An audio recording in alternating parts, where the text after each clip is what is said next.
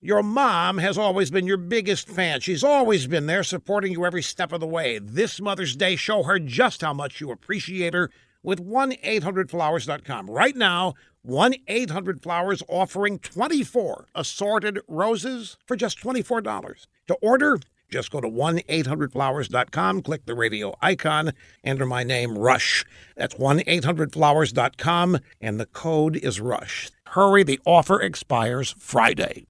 Boll & Branch sheets. They are the softest, the most comfortable sheets you will ever sleep on, and they only get softer over time. Boll & Branch uses a pure 100% organic cotton. They have thousands of five-star reviews. They are loved by hundreds of thousands of Americans, including former U.S. presidents. Go to bollandbranch.com today for $50 off your first set of sheets and free shipping with the promo code RUSH. You spell it B-O-L-L and branch.com. Remember the promo code RUSH. Politico reports that Democrats are starting to sweat the Trump economy because they don't have anything to say to it, nothing to answer for it.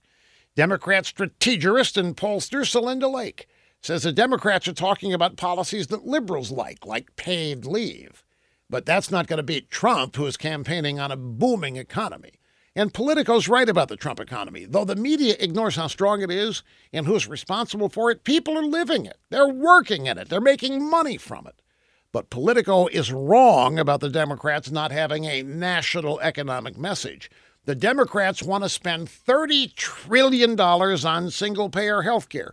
They want free college, forgiveness of student loan debt, slavery reparations. They want $5 trillion for something on climate change. They want the Green New Deal, which will take our economy back to the Stone Age. They want to get rid of Trump and his low-tax, low-regulation policies, and they want to bring back the policies of Barack Hussein O., who called his high unemployment, no-growth economy the new normal.